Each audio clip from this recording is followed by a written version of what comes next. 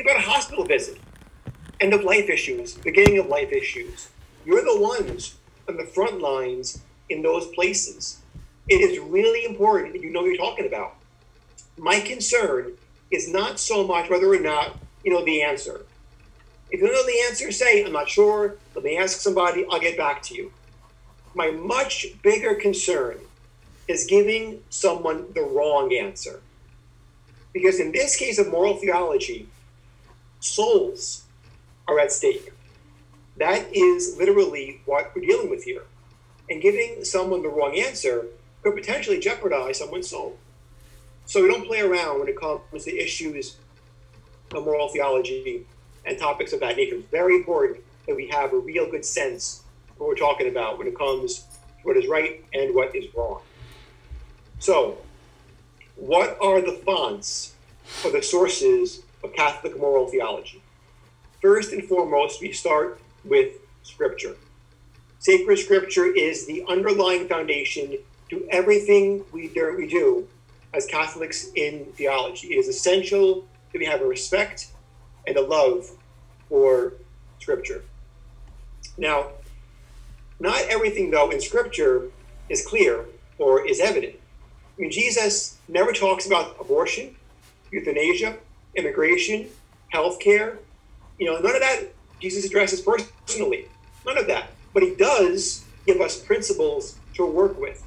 So church teaching on abortion, euthanasia, healthcare, immigration, all of hot-button issues, all of that derives from principles that Jesus himself gives us in the Gospels.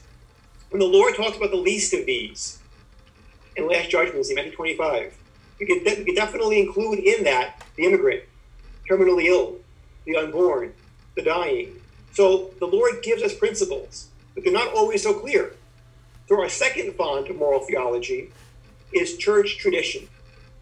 The church's tradition, through her doctors, through her theologians, down through the centuries, fleshes out for us what Jesus is talking about in the Scriptures. We're going to hear in the Gospel this weekend when the Lord will say to the apostles that they are given the power to bind and loose. Just as Peter was given, they too this weekend, the Gospel, will be given as well. Jesus says to the apostles, those who hear you, hear me. So they're given the authority to teach and to preach in his name. Every bishop today is a successor of the apostles. So if they teach definitively, we have to hold as Catholics, as disciples, first and foremost, as ordained ministers, even more so, to defend what the church teaches in light of a culture which is totally opposed to much of what the church teaches and holds to be true and holds to be important. The third font, then, drawing from tradition, is the magisterium.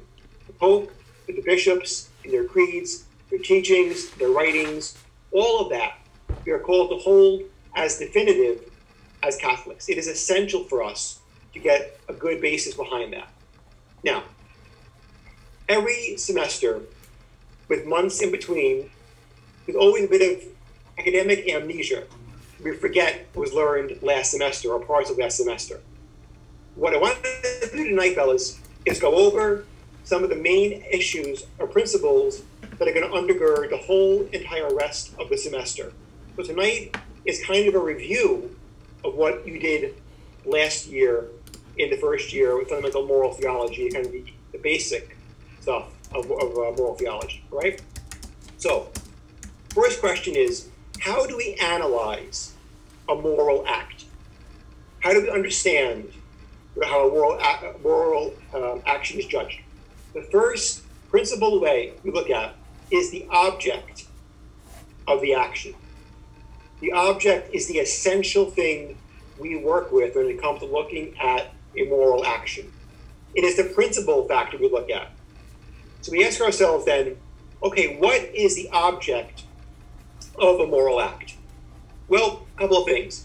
First thing we look at is what is actually being done? What's the physical thing that's happening here?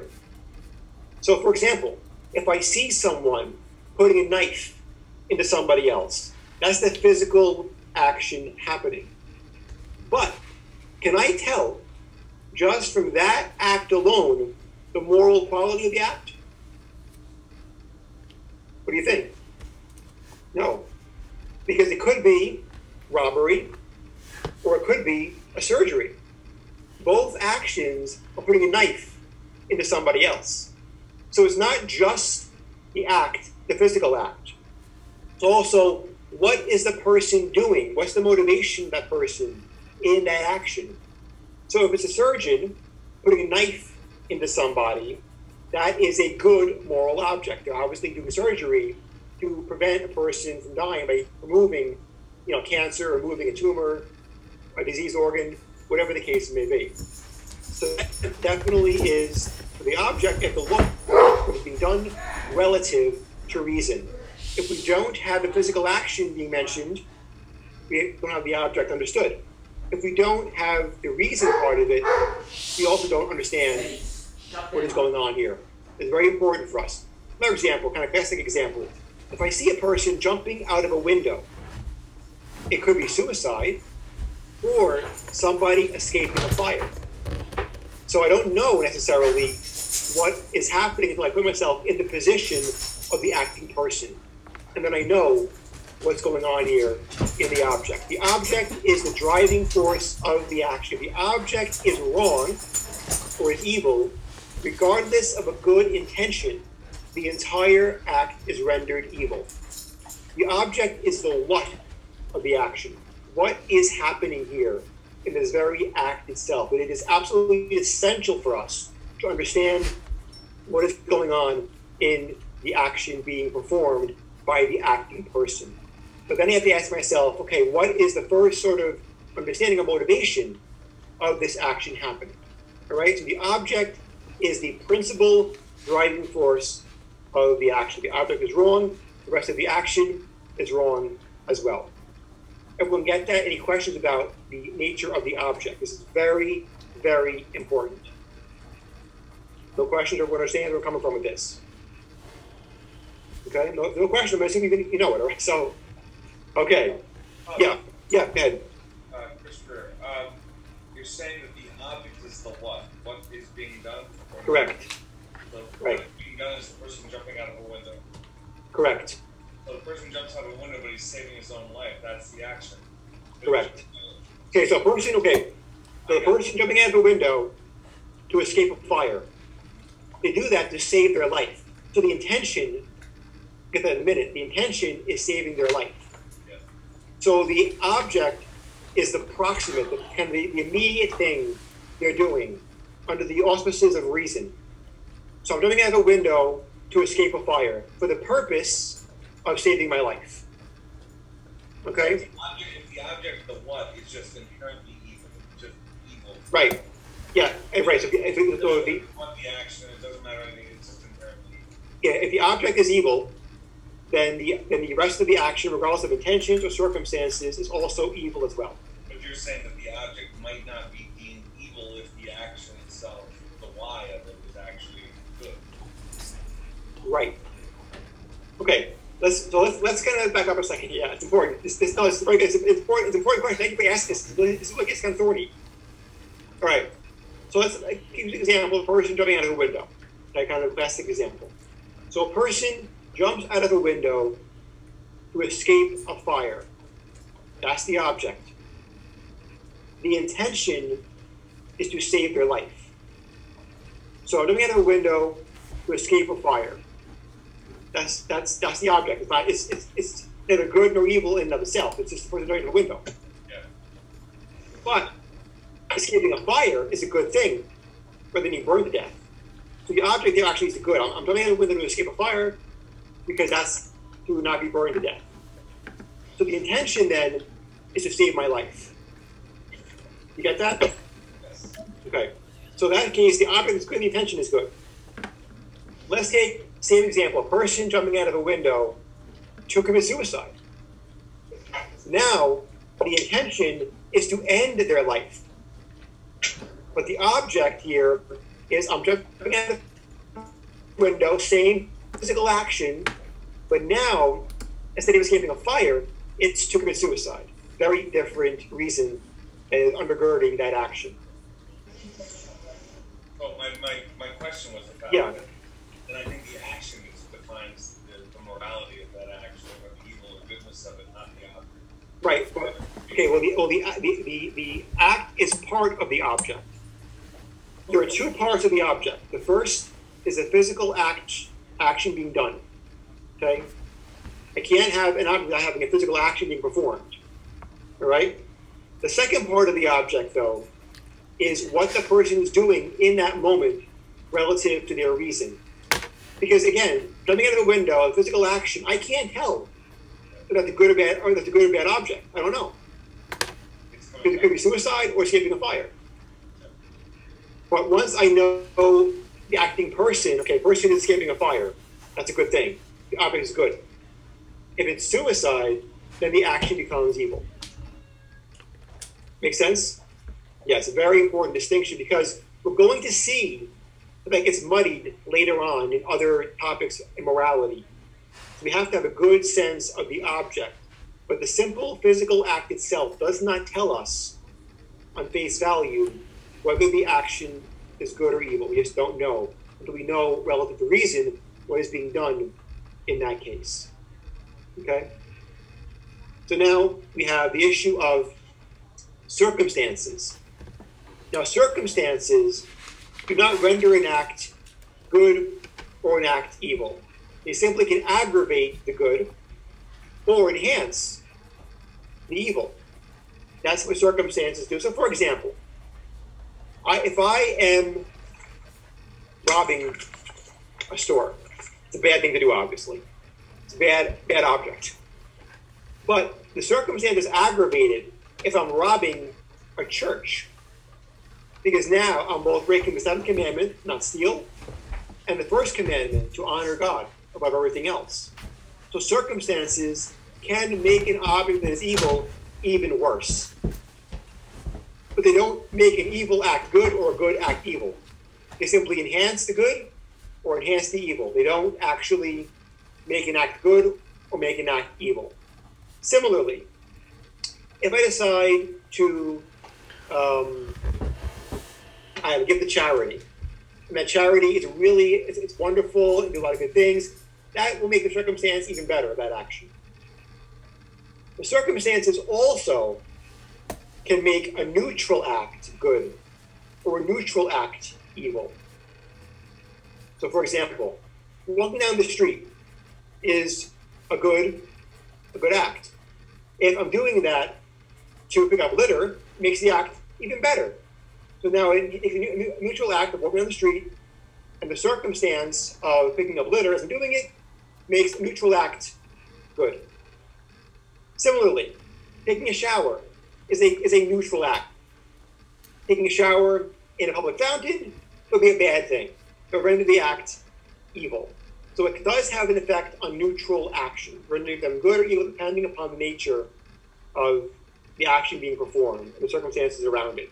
Does that make sense? This is kind of muddy, and I guess kind of, bit convoluted. If it doesn't make sense, stop me and make me correct it, because it's too important to kind of gloss over as if it's not essential to what we're talking about. Everyone get that distinction for circumstances, okay? They're going to have very little to do with circumstances in the grand scheme of things. Occasionally, not much. Okay. Lastly, we have the intention. Now, the intention is the driving factor of the entire act. I perform an act for an intention. Whereas the object is the what, the intention is the why. Why am I doing this? So again, using the example of a person jumping out of a burning building. If the object is jumping out of the building to escape a fire, the intention is to save their life. It's a good intention, it's a good object, the whole act is good. If the object is a person jumping out of a building to commit suicide, the intention there is to end their life.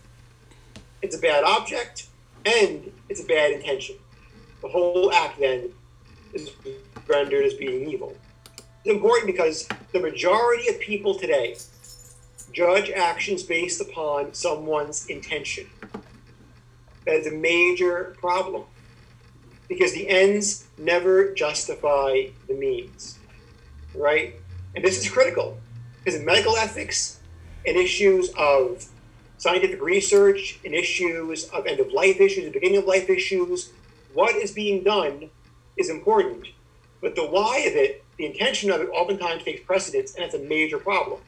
So, for example, let's take a case of a person who is robbing a store. Okay? They're robbing a store. That's the physical action to get money. What's the intention? To get that money and buy their mother, who's in the hospital, flowers. That's a good intention. It's a wonderful thing. But you're doing it in a terrible way. So the object there, the robbery is bad. The intention is good. Very good, actually. But the problem is the object itself, robbing to get money, renders the act evil. The majority of people today put the intention as the most important part of an action. It is not. The object is. People today, yeah, go ahead. Sorry. Yeah. What if somebody was robbing a convenience store, bodega, whatever, because they had a hungry child to feed? Does that make it different? Yes. It makes it different in the sense of when there is some kind of a,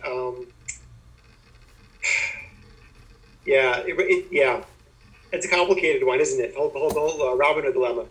When there is starvation in a society or amongst the culture, that person who has that bread store, let's say for argument's sake, or the bodega, or whatever, that person should have the morality to help that person whose child is starving. So really, the robbery shouldn't even have to happen. The person who owns the store should be the one who is assisting the person whose child is starving. So it's one of those questions where it gets a little complicated in that area. But it's the whole issue of Les Mis, right? Jean Valjean, yes, right? Same kind of principle. But Jean Valjean is not wrong. Where his family is starving, it's time of famine. The bread owner has a moral obligation to assist those in his community who are starving. If you have a bread store full of bread that you can't sell because everyone's poor, and people are starving, you have an obligation to assist those people in your neighborhood, in your area, who are starving. So it does kind of make the act a little more complicated in that sense. Okay. Good question. It's a good distinguishing point. But how do they resolve those problems? How do you resolve? For example, I'm thinking more in the store was definitely one, but what about going and damaging or destroying an abortion clinic? If freezing you guys, or are you still there? Oh, I lost you for a second. Go ahead, Chris. Go ahead. Sorry. So what about going and demolishing an abortion clinic? Yeah, the object is destruction and terrible, but the intention is to save lives. Right. The object is wrong. Right. You can't do that. Mm-hmm. Yeah. It's one of those questions. And this comes up actually. When I was in seminary, our moral theology prof gave us the example of a person who kills the abortion doctor of an abortion clinic. I didn't want to go there, but well, that's what the example typically is. But it's the same principle. And the idea is destruction of property or murder in that case. Although it will save lives of the unborn, it will unfortunately result in someone's death. And even in that case, in the abortion doctor, there's always a chance for conversion of that person. You think about Bernard Nathanson, the famous abortion doctor who was kind of an atheist, became a Catholic and became a major opponent of abortion. When he died, his funeral mass was in the cathedral here in New York because of his saving lives after his conversion experience. So demolishing an abortion clinic isn't going to stop people from going to other places for abortions. It may destroy property, and it also makes the pro-life movement look radical. See, that also is an unintended consequence of this. So it's making the pro-life movement look like this radical, destructive organization that really isn't doing anything helpful in the end, destroying private property. So it's an important distinction there. It gets complicated. And we're going to see how not all of these things are as cut and dry. The example is given tonight. As we go through the semester, we're going to see how that really has an impact on a variety of moral actions and moral decisions. Okay, Father Chris, can I ask a question? Yeah. So what we're really talking about is the end really never justifies the means in this Correct. case. Yeah, Okay. the most basic way of putting it. Okay. In fact, in Romans chapter 3, verse 8, so Romans 3:8, St. Paul writes, "What of those who say, 'Let us do evil that good may come'?" And Paul says their condemnation is just. Right. So Paul is saying, hey man, you can't do a bad action for a good intention. It never justifies that purpose. And there are times in history when that has been a major question mark or becomes a major issue of like, what do you do here? It's not always as easy. And it's always important for us to remember that in the kind of cool light of academia, all of these things look easy and they're analyzed.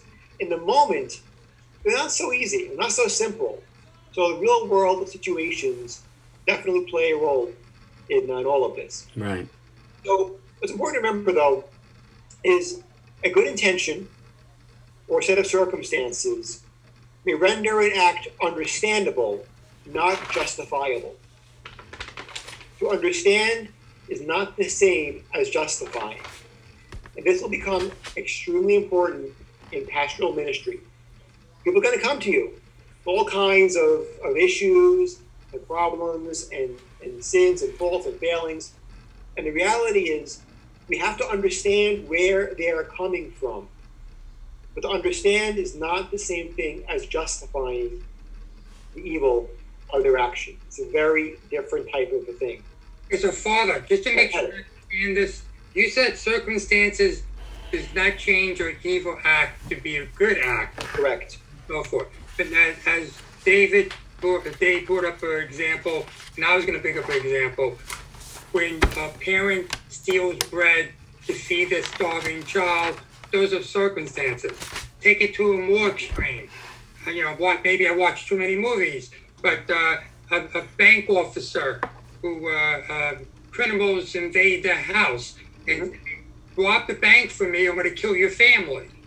Obviously, the action or the objection or the object of robbing the bank is evil, Right. but it saves your family's lives. Right.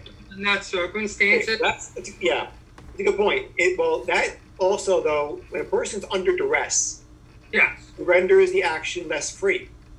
See, the morality of an action is a freely chosen act that I'm performing. If I'm under serious duress or something of that nature, I'm not free to act in that moment. So my freedom is compromised.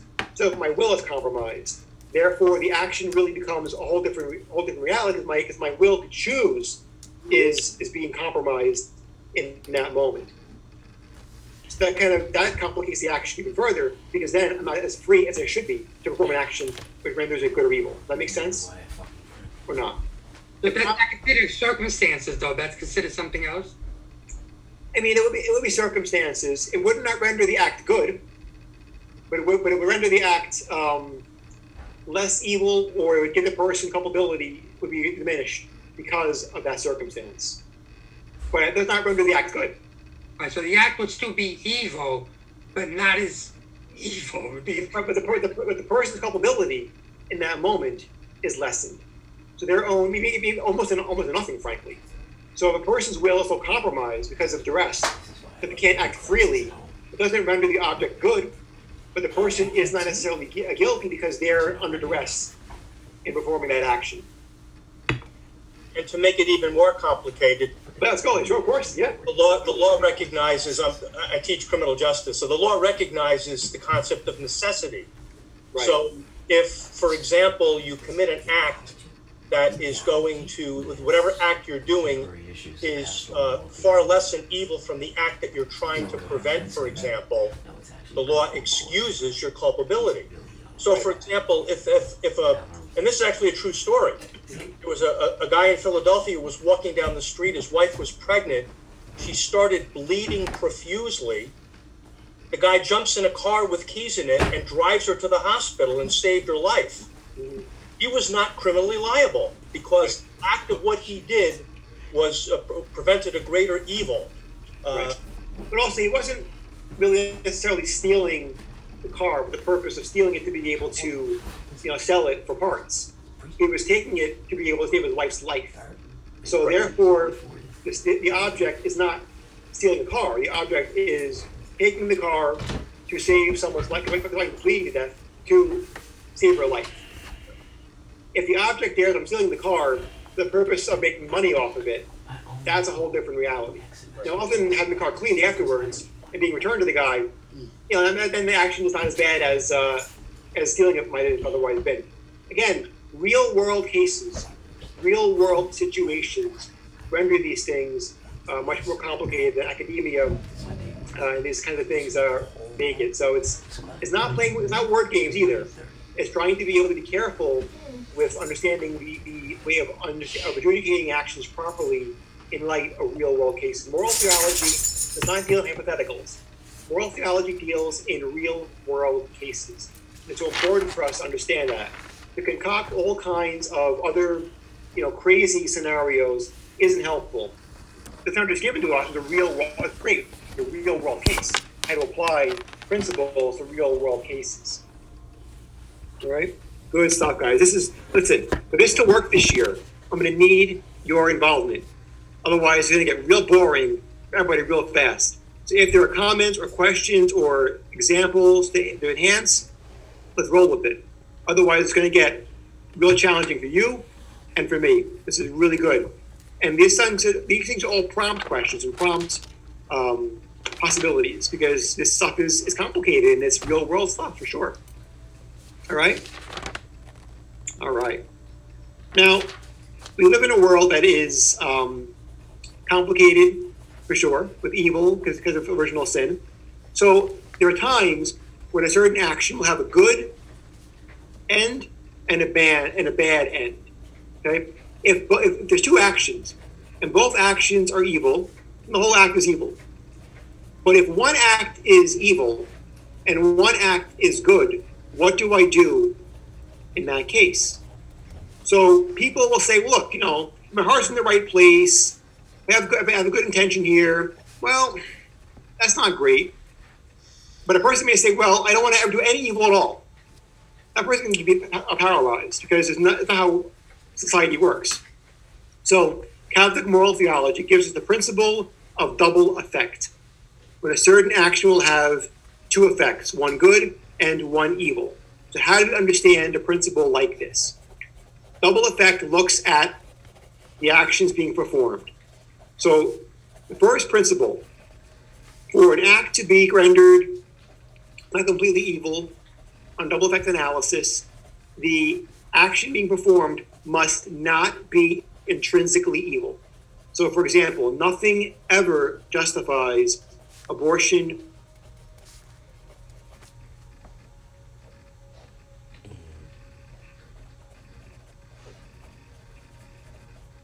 or evil. Secondly, the evil must not be intended. To foresee is not the same as to intend. So, for example, if I go to the dentist, a root canal, I foresee it's going to be painful and expensive. I foresee it, I don't intend it.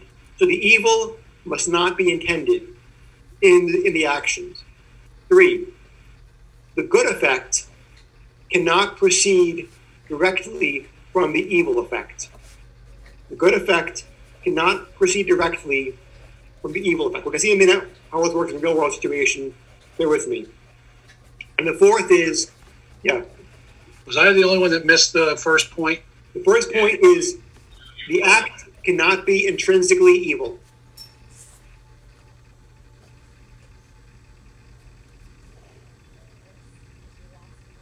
By the way, what is an intrinsic evil?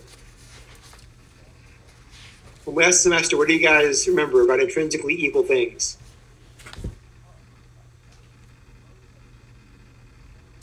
Anyone want to jump in here and give me a Abortion's an intrinsic evil. Right, it is. So why is abortion intrinsically evil? What about abortion is intrinsically evil? It's the taking of an innocent life. Correct. So an intrinsically evil action is that which can never be justified. Right. Nothing justifies it. Right? Here's a question for you. Is every intrinsically evil action a mortal sin? No. No, why not? I guess a couple of examples, like, for example, like lying. Not all lying is intrinsically evil.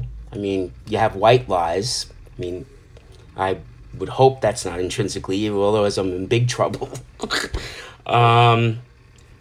So, also war. I mean, in the case of war, there's a different. I mean, at least I think there's a difference between murder and self-defense. Absolutely. So, again, killing someone, for no reason, as opposed to something like war or self-defense, that's, war or self-defense is not something that's intrinsically evil, I don't think. Right. Okay, good points. First thing is this. Lying actually is intrinsically evil. Any act of lying, but a white lie is very, very light matter. So no one goes to hell for a white lie, right? But any wording of dishonesty is in fact intrinsically evil. Lying is always wrong. But it's not always grave matter. In fact, it's rarely grave matter, I would say, actually. But it can be grave matter in certain cases, but it's always intrinsically evil. In the case of war, murder is intrinsically evil. Killing is not. There's a big, big difference here. The fifth commandment in the actual original Hebrew does not proscribe killing. What it proscribes or says is wrong is murder, which is the killing of the innocent. The killing of the innocent is always wrong. Nothing ever justifies the killing of the innocent, directly killing of the innocent. All right? Now, question of war brings us to actually a good example of double effect. Let's say that in a wartime situation, a military is going to bomb a chemical weapons plant, which will help to expedite the end of the war. They realize it is possible, not intended, possible that civilians might be killed. Not intended, maybe foreseen, possible. So the first question is this. Is the bombing of a chemical weapons plant in wartime, in the evening, after it's closed, an intrinsically evil act? No. Right, exactly, because you're not directly killing anybody. Not intrinsically evil. Second, is the evil possibility of the innocent being killed intended? No. Right. Yeah, there's questions. Interrupt me, it's fine. I see your hand kind of raised a little bit here. Is that, I'm not sure. What about when you drop the nuclear bomb? Ah. What about the whole city? Yeah, well, People. yeah. Well,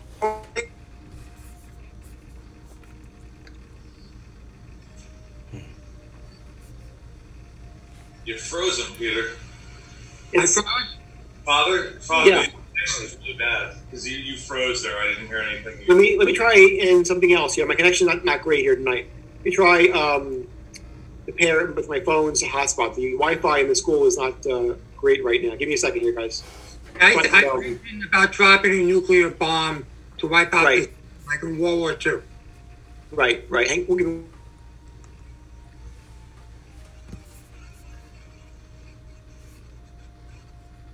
Uh-oh.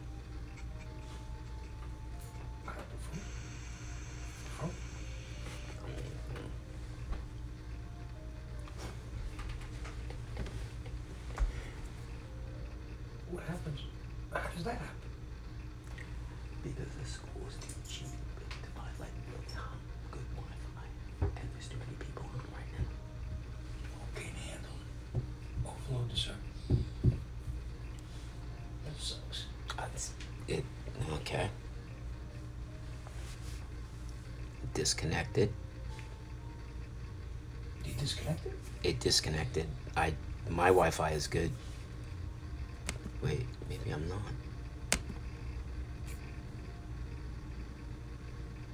Huh, my Wi-Fi is not good. What the heck's going on here?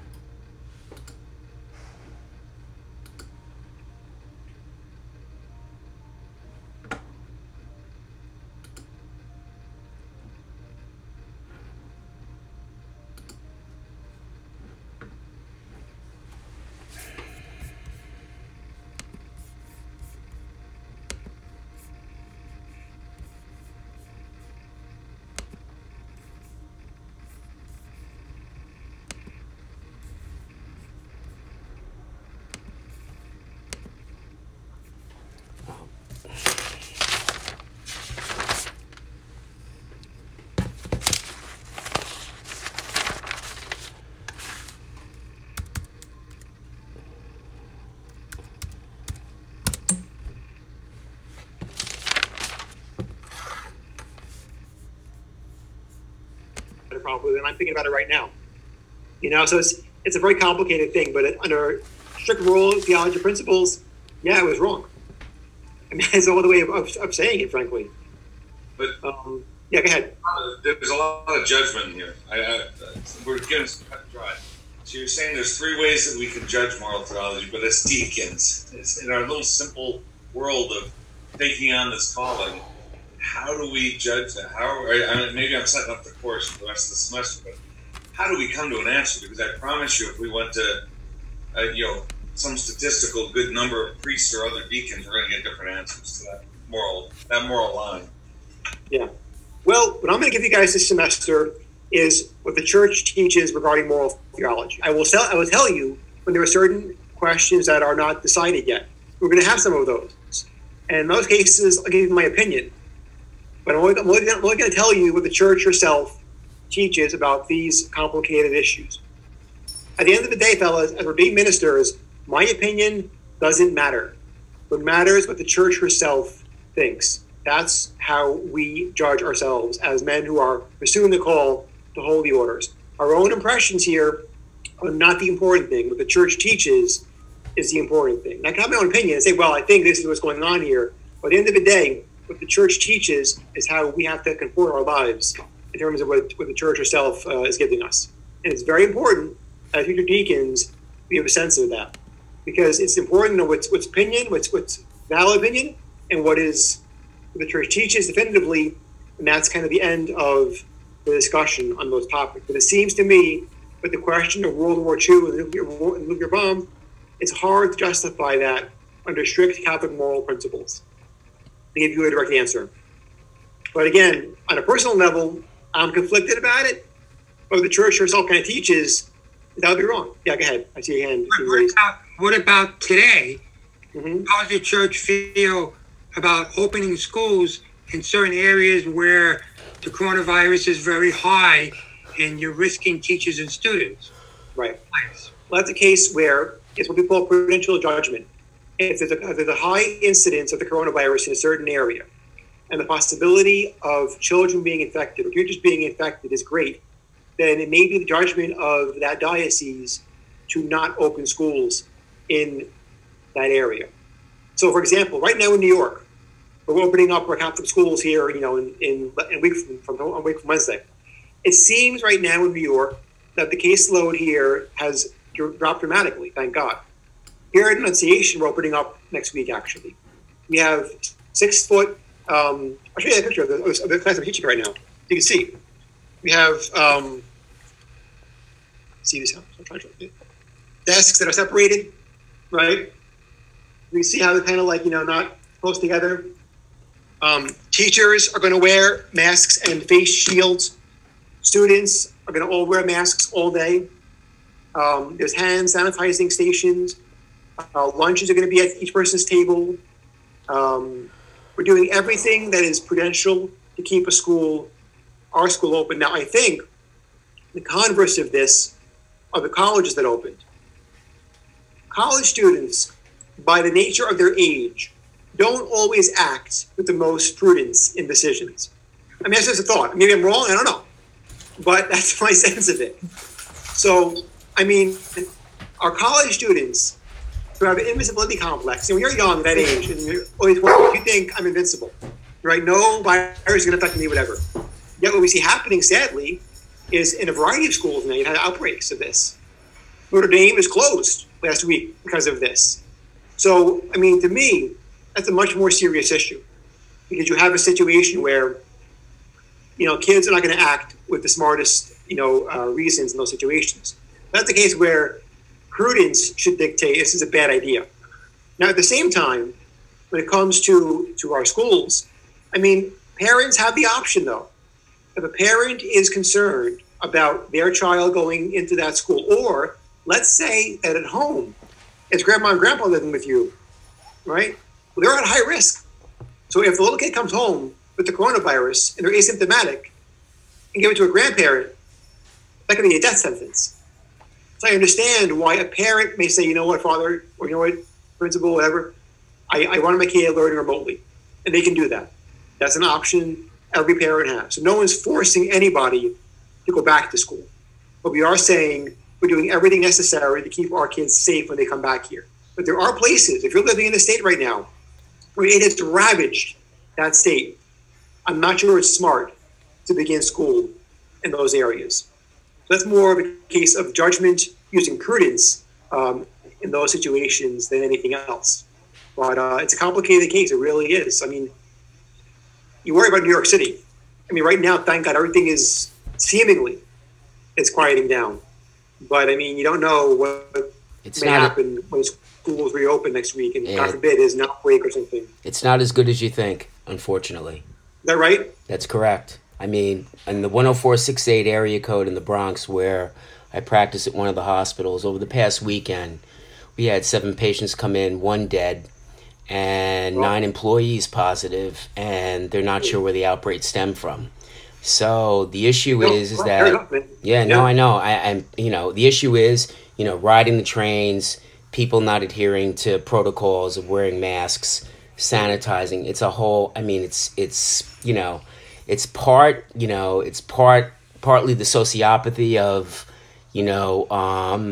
the community that doesn't adhere to the guidelines, and it's part just that we're so crowded and we're so jammed in that it doesn't surprise me that the resurgence may be hopefully not as bad as it was before, but there's going to be a problem because of once this thing takes off, with influenza, that may be a big problem. So if I had a kid right now, under no circumstances would I send that kid to school, especially when they're coming back, and the potential now, because the CDC cannot make up their mind, are kids more contagious and infectious, or are they not?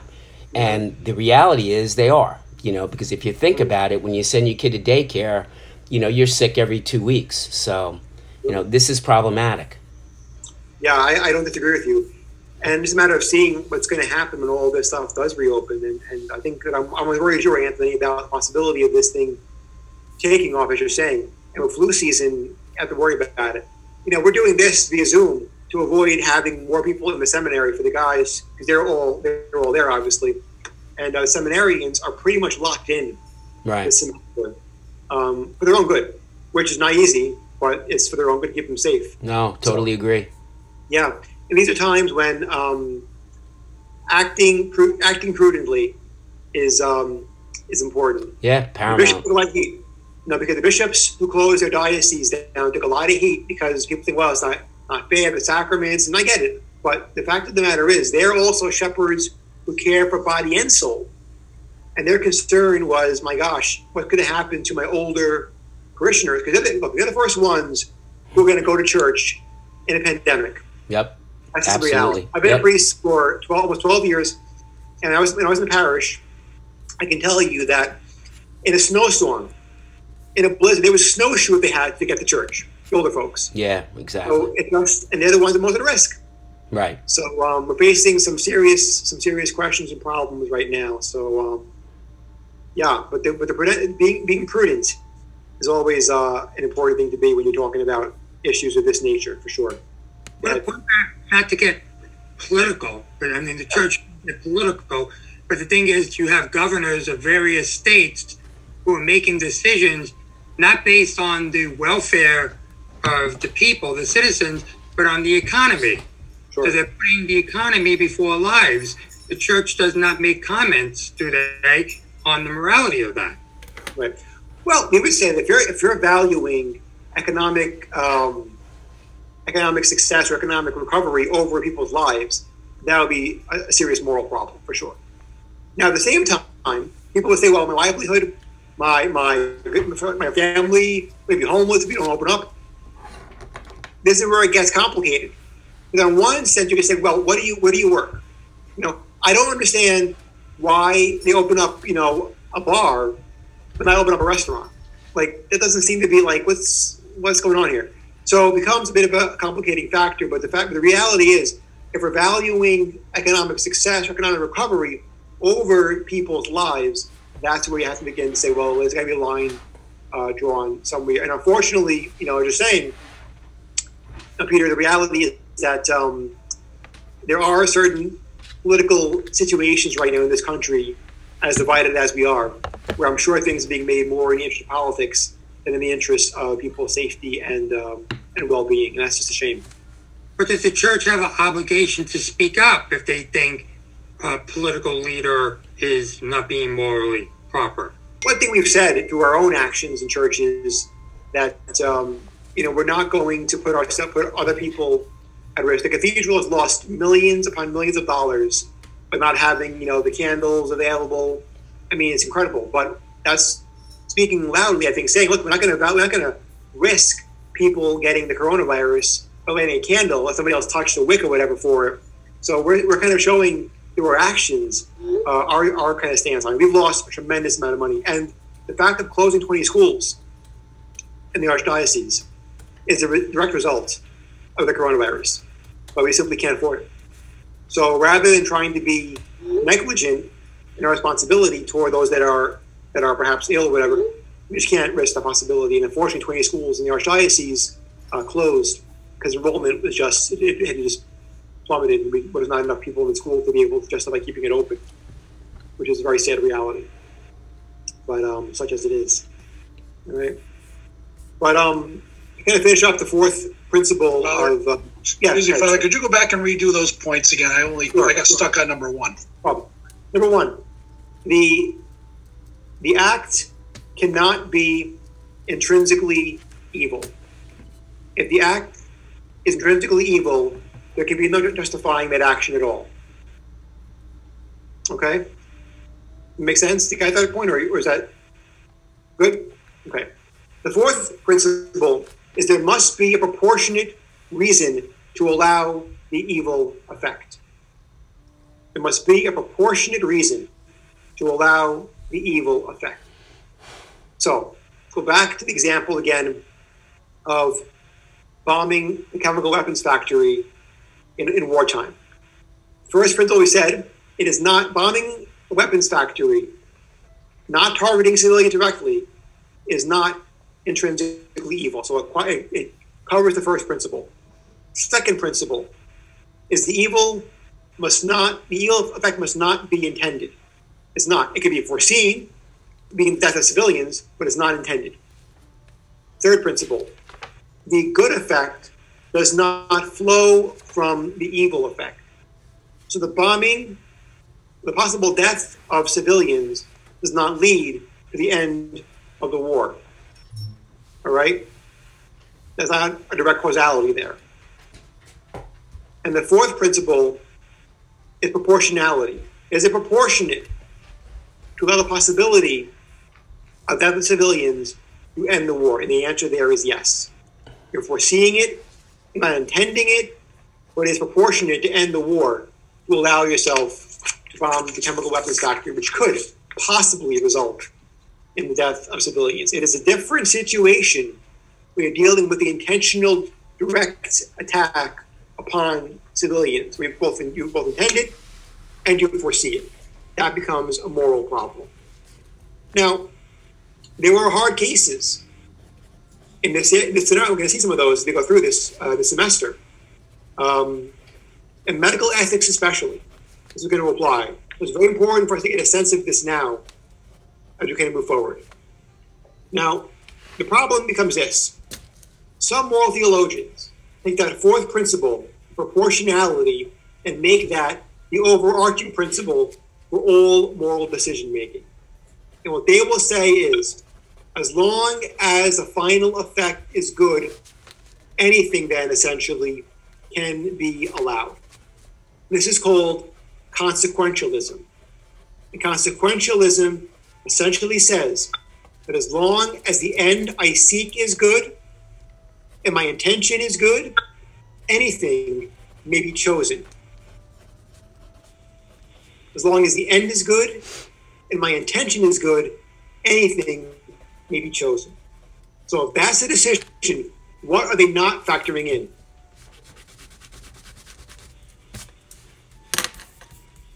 If my intention is good, what are they not factoring in?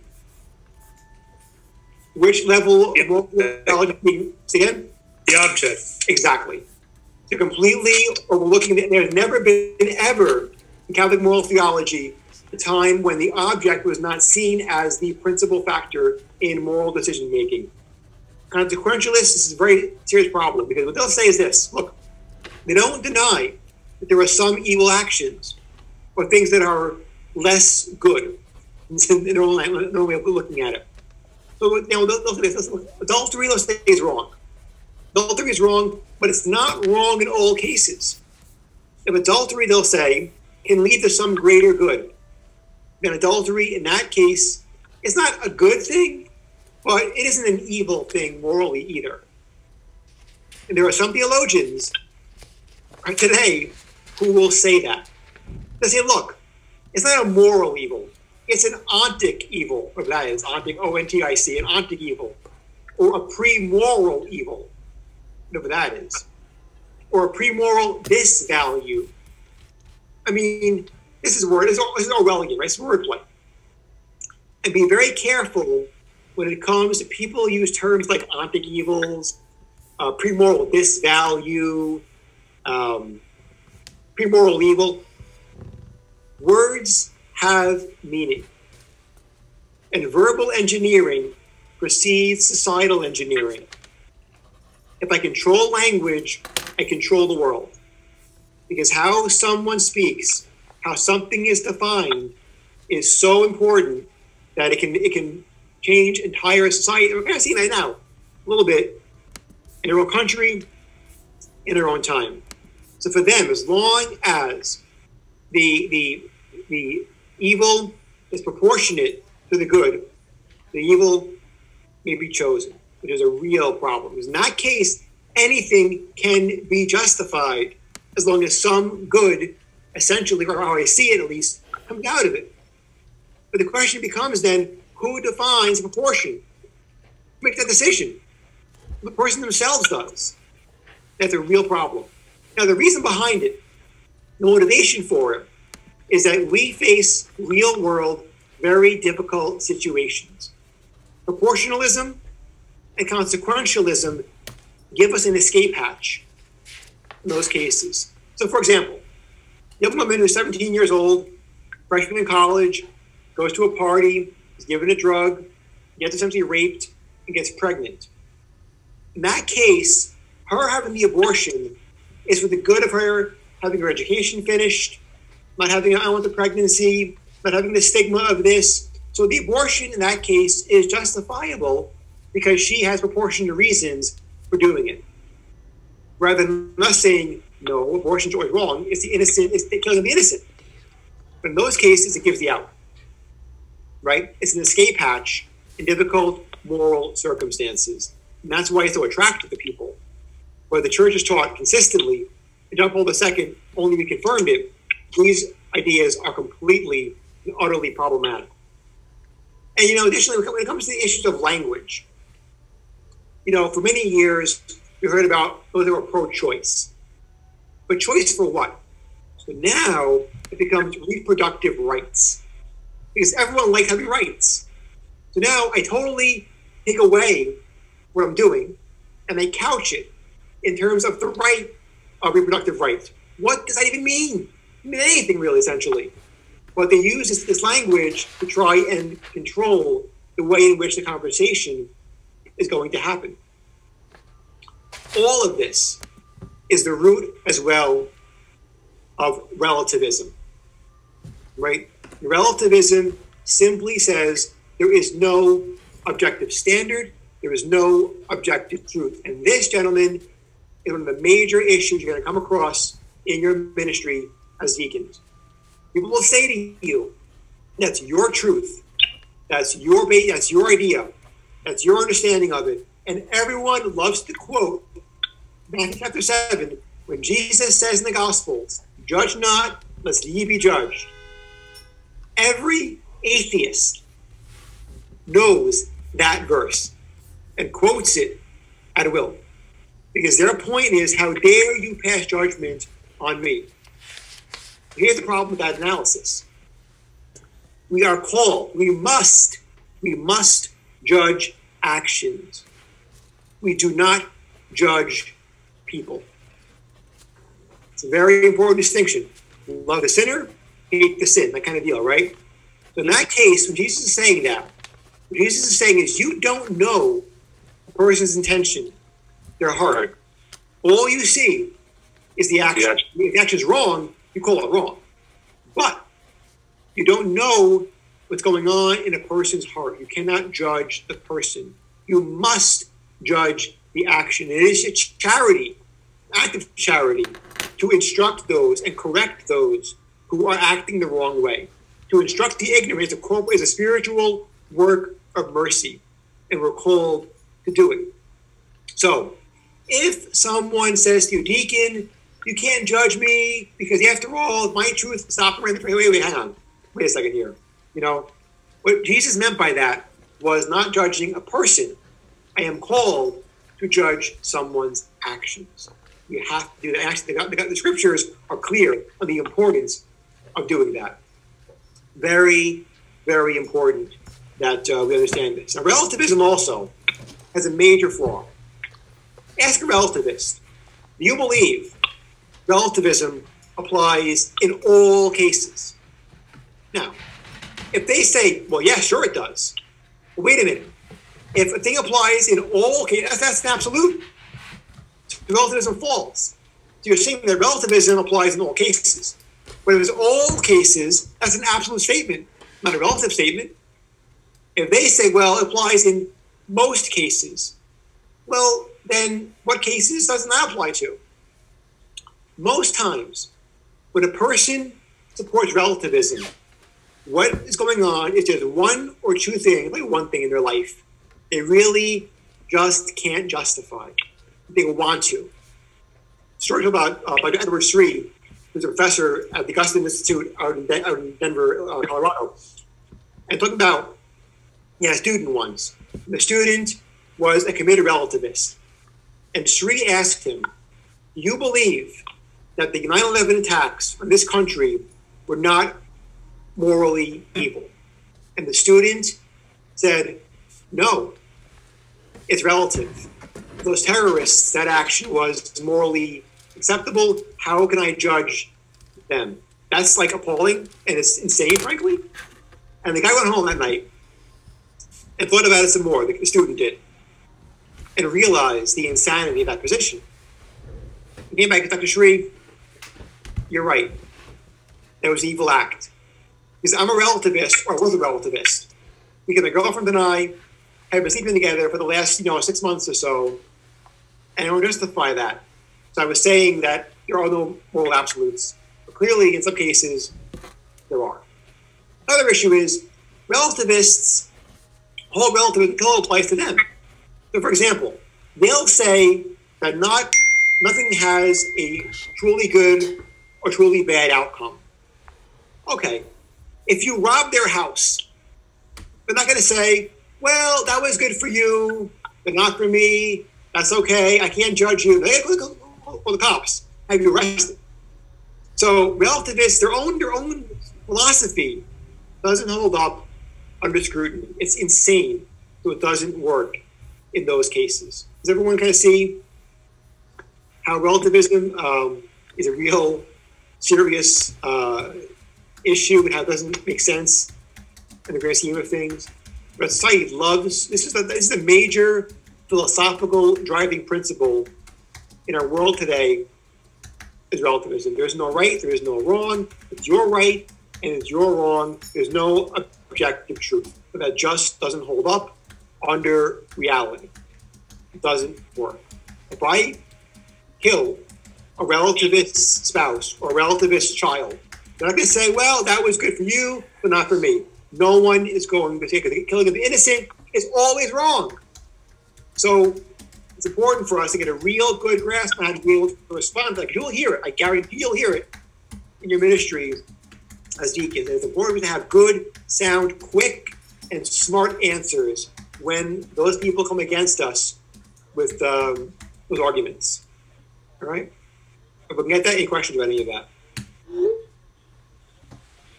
Father, what is proportionalism again? Proportionalism is as long as the good is proportionate to the evil, I can do it. So, for example, they'll say, well, if I'm in a village, let's say in Burkina Faso, for argument's sake, and I'm told by the chief, you have to kill this person or the whole village will be destroyed. What they'll say is the murder of that one innocent person will save the village. Therefore, it's proportionate. The evil of murdering an innocent person is proportionate to the village being saved. Therefore, the murder of the innocent person is justifiable.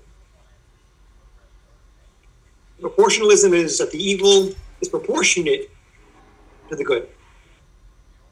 Consequentialism just says as long as the intention is good, the act essentially is good as well. The object, in those cases, has no bearing on the decision-making of what's going on in the action itself. All right. Next principle, again, like double effect analysis, in a complex and fallen world, it's hard for us to avoid cooperation with evil. So how do we deal with this when it comes to how we deal with the issue of cooperation with evil? First, there are two different types of cooperation with evil. The first type is called formal cooperation. Now, formal cooperation means I agree with the evil being done. In that case, the person is completely agreeing with the evil. The cooperation is a serious moral problem for them. Because the evil, they agree with it. The much more complicated one is what's called material cooperation. Now, material cooperation is a case where I don't agree with the evil being done, but in some way, I'm cooperating with it.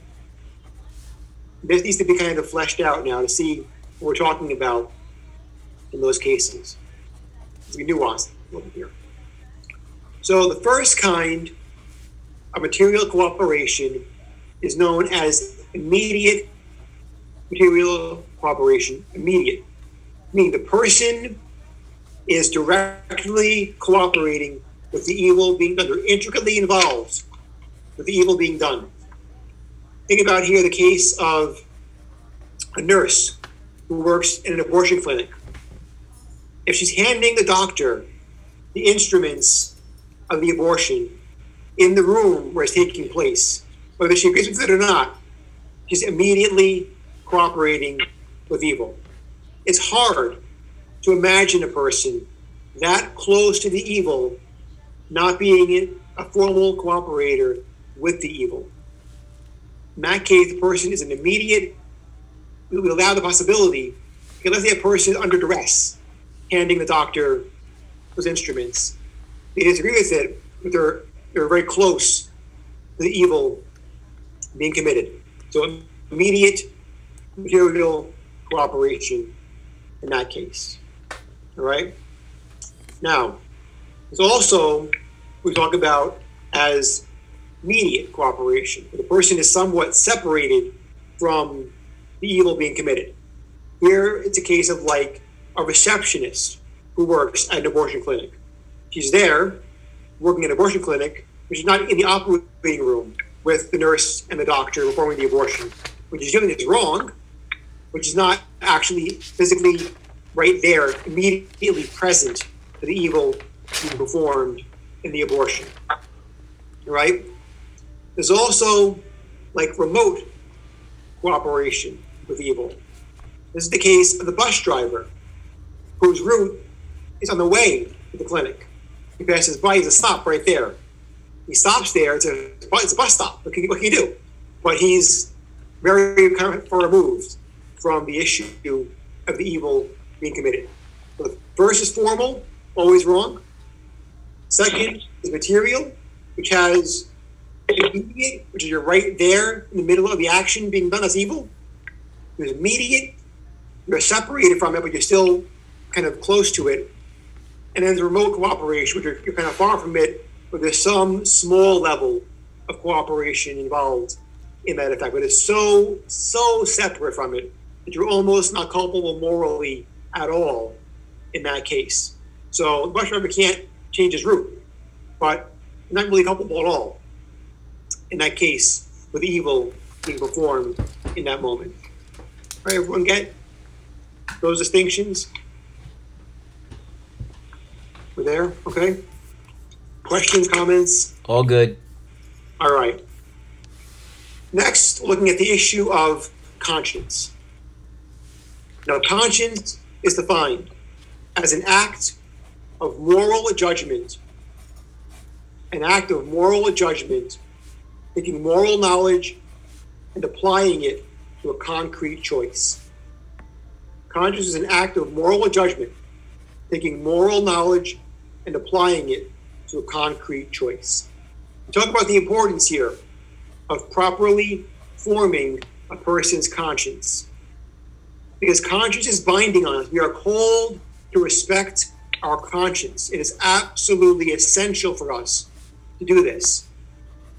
The case was once posed to John Henry Newman, the great new saint, and they asked him, if you're at a dinner party, who would you toast first, the Pope or conscience? And Newman said, I would toast conscience first, and then toast the Pope. Now, a lot of people say that shows that Catholics are free in conscience to reject papal teaching.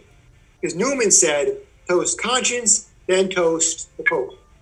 What Newman meant, though, is they cannot be able to properly accept church teaching without a well-formed, well-developed, proper conscience. The conscience is binding on us in our life.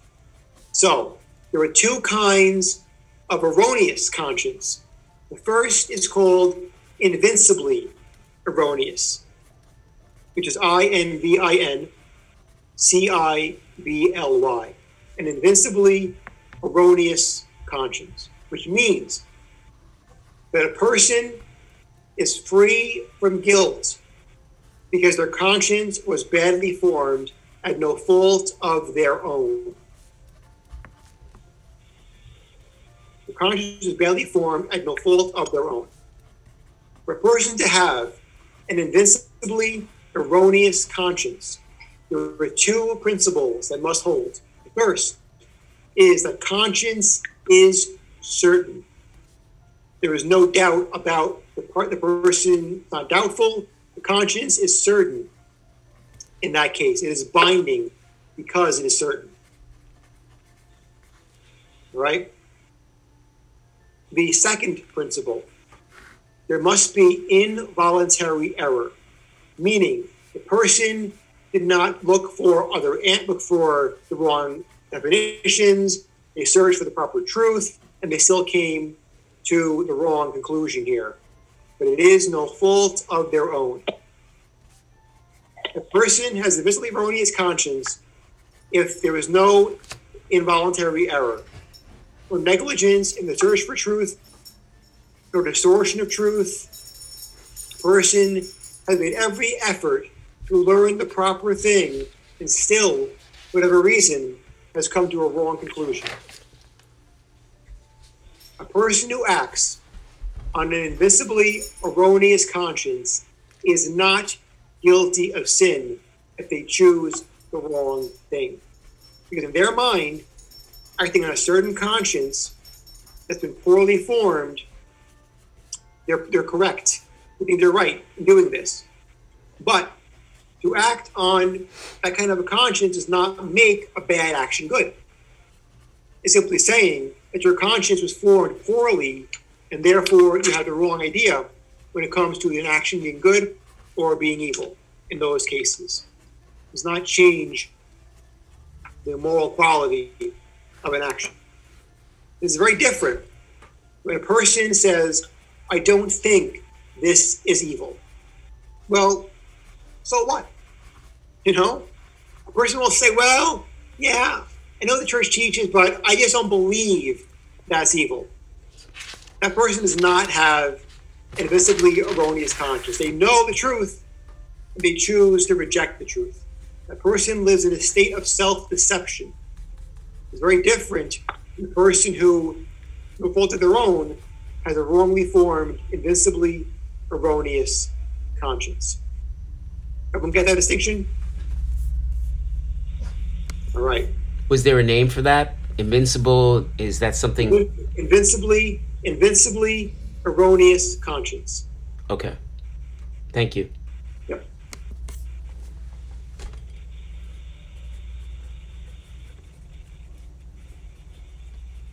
The second kind of conscience, also malformed, is called vincibly erroneous conscience. So invincibly, and now talking about vincibly erroneous conscience.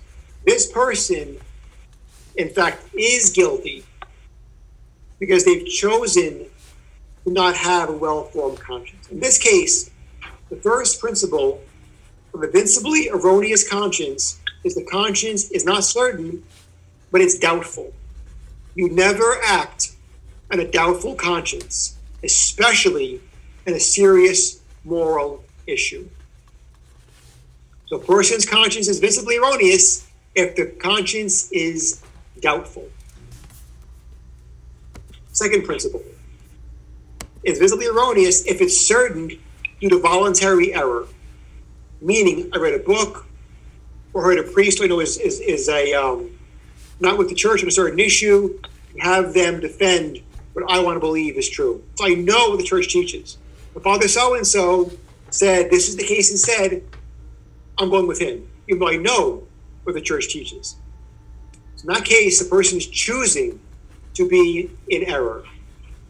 And the main problem here is a visibly erroneous conscience is to see something as permissible or optional when in fact it is forbidden or obligatory.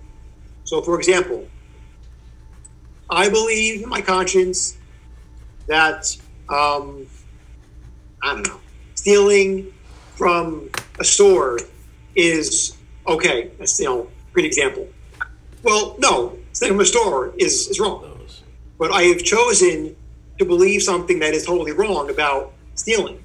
My conscience may be certain that I heard Father so-and-so say stealing is fine, I'm doing that. That's insane. But the person is guilty in that case of committing a sin, even though they think they're doing the right thing. Because the person has chosen to keep himself in a self-deceptive state when it comes to the issue of their conscience being formed, being poorly formed in that situation. So, right? These are kind of similar to sociopaths, which they know it's wrong, but they just do it anyway because it essentially just benefits them. I think in this case, I think also though it's more of a case of a person who justifies their action based upon what they want to believe is true. So, for example, you'll see with couples for marriage preparation, the vast majority of them are living together, not going to church.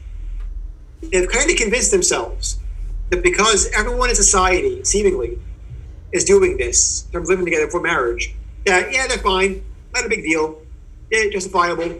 Their conscience may be clear, actually. They may believe they're right. But of course, they're acting in a morally wrong way.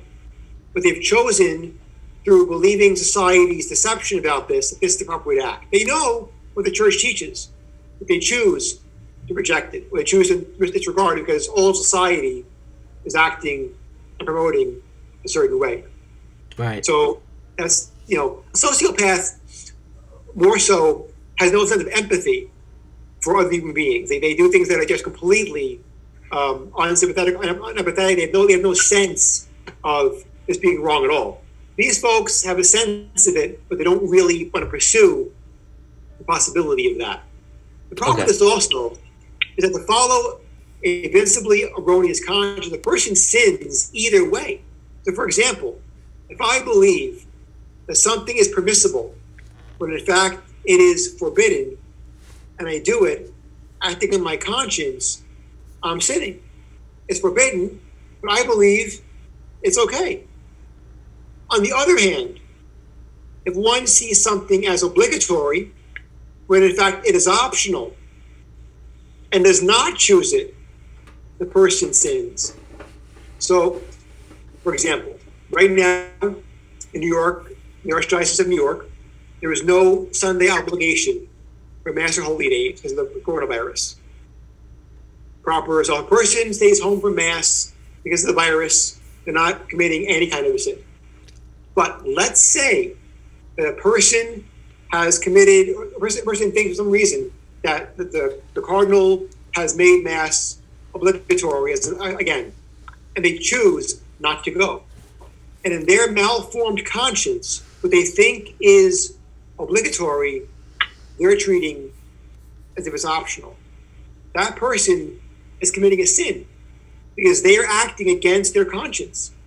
Their conscience, malformed, is telling them this is the wrong thing to do. And they're choosing to do it anyway, even though it's not wrong at all. So you see how serious this issue, the malformation of conscience is. It really distracts us from being able to properly understand the morality of an action because the conscience is dulled in those cases. And most people today operate under the auspices of a dulled conscience. And that becomes a real serious issue. Similarly, the issue of not knowing things is a whole issue of ignorance. A lot of people say ignorance is the eighth sacrament because if you don't know it, you can't be guilty for it.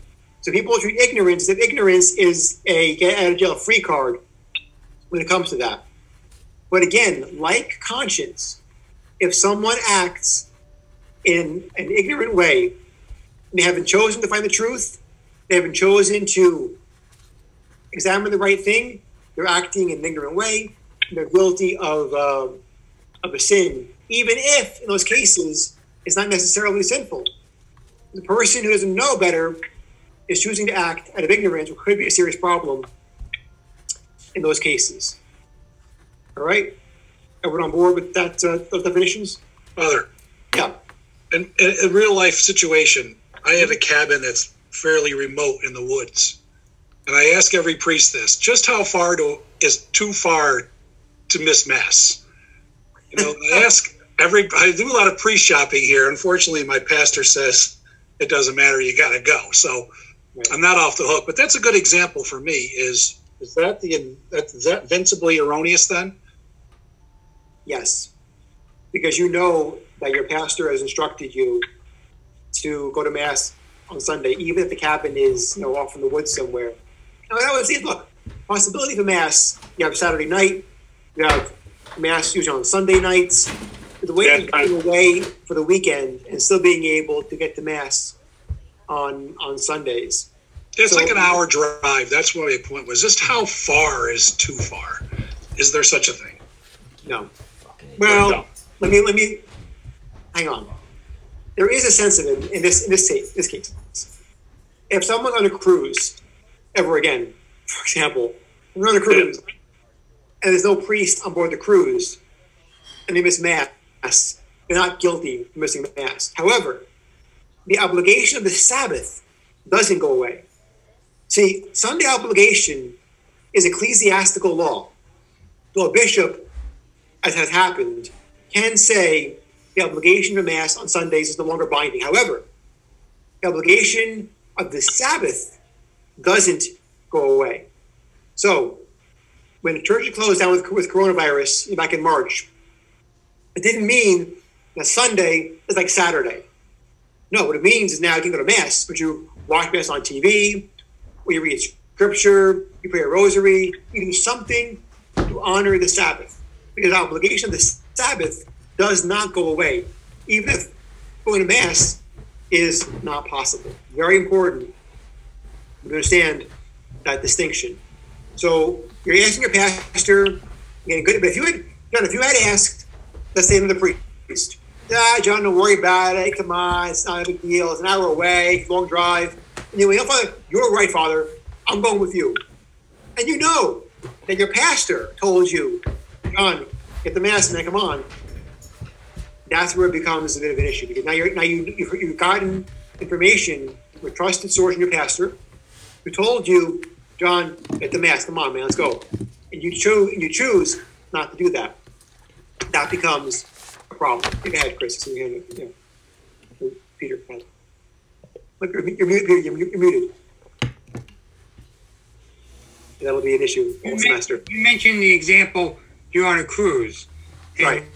No priest, so you can't go. That's happened to me. Sure. But suppose you, like John just said, you go away for the weekend, and you know where you're going, there isn't a church or going to be a priest. You have the free will to make that decision. You know that whole weekend you're not going to have the ability to honor the Sabbath or go to Mass, I should say. Right. Would that then be a sin? No. Because you've chosen to do something which, look, you notice that it's a reality. There are times when we simply are going to be in a certain situation where Mass becomes impossible to be able to attend. Now, not the ideal situation, but there unfortunately are situations where that will be the case. So I don't think that would be a matter of committing a mortal sin, because you're going somewhere where there is no option. The ability of Mass just isn't there. I don't think that makes you can't be held to an impossible standard. And if where you're going on vacation is legitimate, but you have the free will to decide to go there or not. Yeah, I mean, look, that's true. That's true. I mean, you're still. There are times when our real world choice of going on a trip that doesn't allow us to have Mass. It's true. I mean, you're making a free will decision there, but I don't think you're not going on the trip to avoid going to Mass. See what I'm saying? There's a distinction there. Trip where unfortunately Mass is not going to be. It's foreseen but not intended.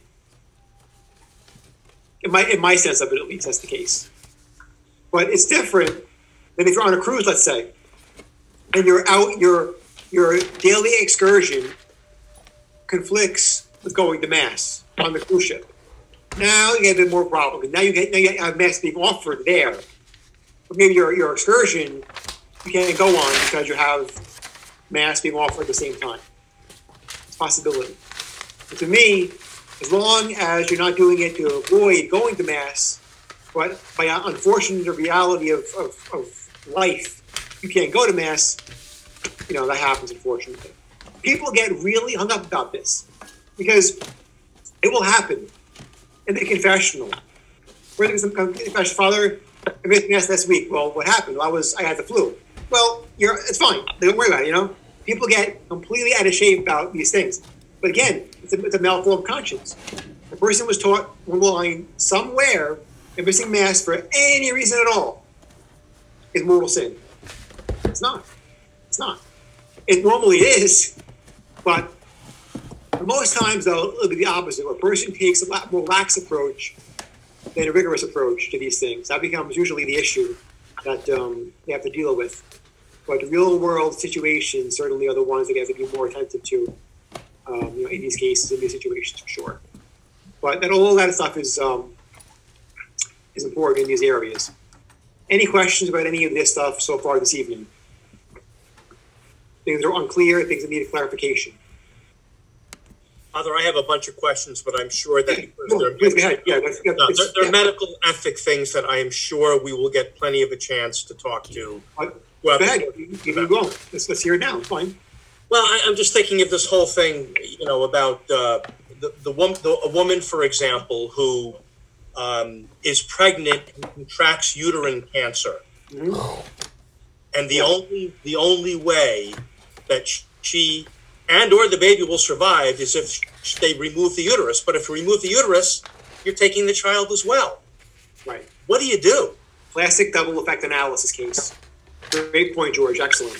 So, in that situation, woman who has the cancerous or the gravid uterus, as they say in the classical terminology of this, first principle is this: is the removal of the uterus in and of itself a morally evil act? No. Everyone agree? Yep. Anyone not sure about that? Okay, so right, you're right. It's not morally evil. Is the death of the baby in the womb, of the unborn, the death of the unborn, intended for the removal of the uterus? No. Correct. Right. It's foreseen but not intended. Okay? Does the woman's preservation of life, saving her life, proceed directly from the baby's death? No. Yes. No. Who says yes? No. I do. Okay, why do you say yes?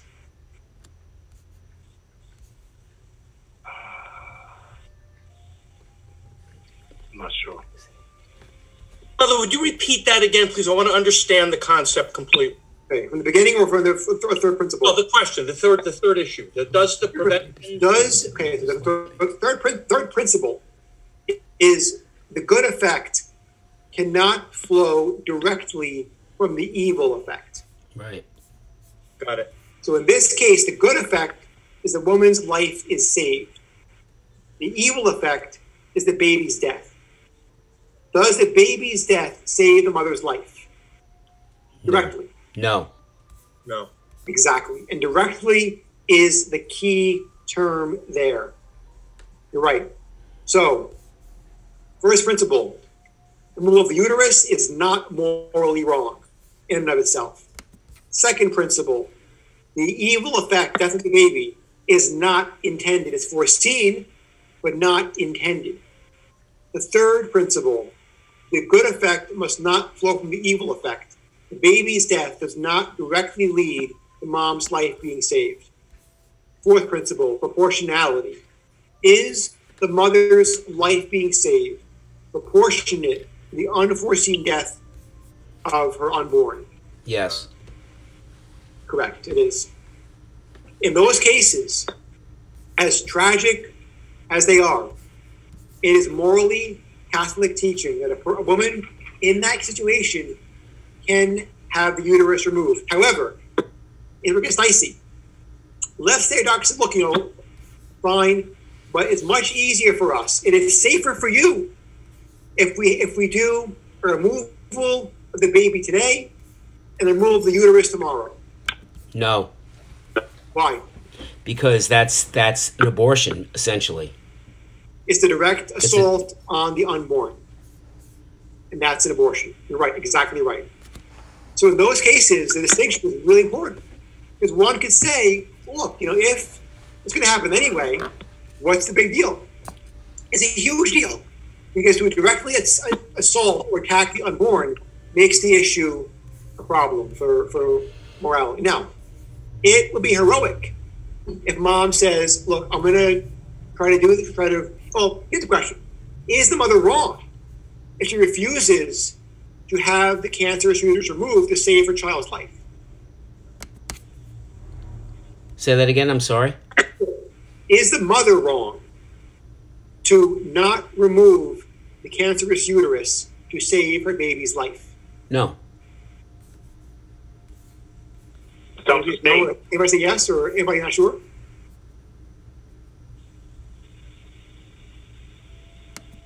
You're right. The answer is yes. She's not wrong to do that. It gets even more complicated in this case. Let's say the mother is 5.5 months pregnant. So right at viability, right at the very, very edge of viability, where the chances of the baby surviving outside the mother are very, very slim. The mother would not be wrong to have labor-induced, deliver her baby naturally by cesarean section, either way, in an incubator for the next 4 months, see what happens, hopefully it'll survive, and then have the uterus removed the next day. That would be fine. Trying to save the baby and save her life as well. It's a very complicated situation, but it is the classic case. But again, it's very important. When you think about these cases, we talk about what's called prater intentionem, which simply means outside the choice, outside the intention of the agent. So the doctor sees the baby's life will be lost. He foresees it, but does not intend it. This is very different than the abortion issue where the baby is now removed beforehand. In that case, a direct abortion is willed, and the direct abortion happens. It is impossible to say you don't will the baby's death, and you're actually doing an act that causes directly the baby's death. The uterus being removed is the object. The death of the unborn is an unfortunate side effect of the uterus being removed. Go ahead, Peter. I was going to say, suppose it's a situation where the mother is pregnant, she knows she's going to give birth, and she needs an operation, she has cancer, and she needs an operation, and if she doesn't have the operation, whether it be chemo, whatever, to treat the cancer, she's definitely going to die. Right. But she says, I don't want to have the chemo because it's going to kill my fetus. Mm-hmm. So she makes a decision to die. You're going to die. The doctor says there's no doubt about it. You're going to die if you don't have the chemo. But she makes that decision to save her child. Mm-hmm. And maybe because she's going to die anyway, like in 3 or 4 months or 6 months, because she has cancer. So in a way, she's committing suicide to the fact that she doesn't have the chemo. No, first of all, the case with the baby, she's saving her child's life by not having chemo or an operation which will cause the death of her unborn. Second, that's actually heroic in that case. So it's not suicide because she's not directly choosing an action which will cause her to die. She's not saying, I'm going to take medication to kill myself, or I'm going to jump over a bridge. She's choosing an act to save the life of somebody else in that circumstance, her baby in particular. And really, any parent would, I think, choose their life being lost to save their child. So a mother, in that case, actually is doing what any mother with a baby who's outside of the womb would do. So it's actually an act of heroism. And in the case of St. John of Mola was pregnant with her baby and was told, if you do not take this medication to save your life, you'll die. If you take it, baby might die. And she refused the medication. Baby survived, and she died. It is canonized now, St. John of Mola, because she chose her baby's life over her own. Which again, it's the husband's choice in all of this, and he has also a case, looking back with your husband, with the wife. It's very complicated in all cases. But, it's a brutal decision to make, but these things, now, thank God, in Western medicine, in Western societies, a lot of these difficult moral questions, like ethical questions, are no longer applicable because we have a lot of things that can help to make it both and work in this case. But in parts of the global south, other parts of the world, they're still not at that point yet, and these decisions are still very much part of that reality. George, have other questions about any of this stuff? No, I just wanted to go back to my original question. So therefore, based on everything we went through, it would be all right for the mother to have her uterus removed. Correct. Thank you. Yep. Even in that case, the sterilization, which comes from that, would also not be wrong. Because she's doing it. I mean, if she were not pregnant, you would still do the surgery, of course, to have the uterus removed to save her life from the cancer, even though it renders her sterile. Because sterilization is not the choice there, it's to remove the uterus. This is where the object, fellas, is so very important. Do you see why it's essential here? To know what's happening relative to reason. Removing the uterus to be able to remove that which is diseased with the intention of saving the life of the mother. It's essential for us to know very intricately what the object is, which helps us then to make a proper moral adjudication of the act itself. So so basically, the death of the child is a secondary effect. Right. It's foreseen but not intended. Got it. Thank you. Yep. Thank you very much. Sure. Anybody else?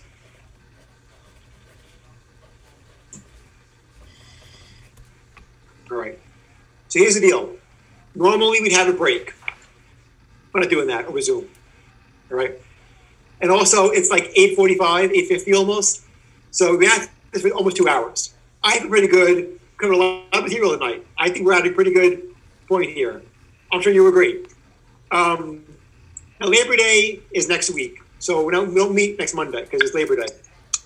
We're going to be non-laboring on Labor Day, which is a good thing. The reading assignment for next week, you can get right online. The reading assignment is a document. We'll write this down. You have the assignment called "The Truth and Meaning of Human Sexuality." The Truth and the Meaning of Human Sexuality. About 33 pages long. If a typical counsel for the family put the document out. So it's a good primer on our talk about chastity and sexual issues, which we begin with. We meet again in 2 weeks.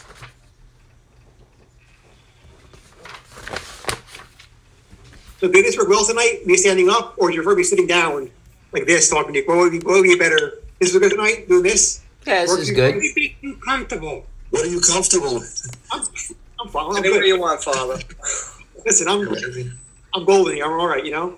So, good. You look taller this way. Well, I mean, listen, I'm not larger than life, but, you know, I guess you could. What's that? You're younger than we are too, so you can stand. A couple of years, yeah. With the intended consequences. But that's right, very good. Good. So if you have any questions or anything comes up in the course of the week, you have my email, you have my phone number on the Populi Magical page there. Don't be afraid to contact me if anything comes up in the course of the week. And if that's good, we'll end with the prayer, and we'll call it a night. Okay? In the name of the Father, and of the Son, and of the Holy Spirit. Glory be to the Father, and to the Son, and to the Holy Spirit, as it was in the beginning, is now, and ever shall be, world without end. Amen. In the name of the Father, and of the Son, and of the Holy Spirit. Amen. Thanks, guys. Have a good night, and see you in 2 weeks. Thank you. Father, I have a question. Have a good night. Wait, a question? Go ahead. You have a question? For the pops for the next 14 days. Miriam, Father, something here. Yeah, okay, is there a question? I logged on late, so I was just Okay. wondering if you took attendance and marked. I did. You're marked. You're present. Don't worry. I got you, David. Okay, and you know my wife from Mary Ellen Lano from Maria Regina High School? Oh, sure I do. Yeah. Oh my gosh. Yes. She's like, oh, I'm the father. So, yeah, that's my wife. So, Good place. Good school. yeah, very good place. Oh, good So, stuff. all right. Thanks, David. You See got in it. 2 weeks. Good Thank night, you. everybody. See you in 2 weeks. Night.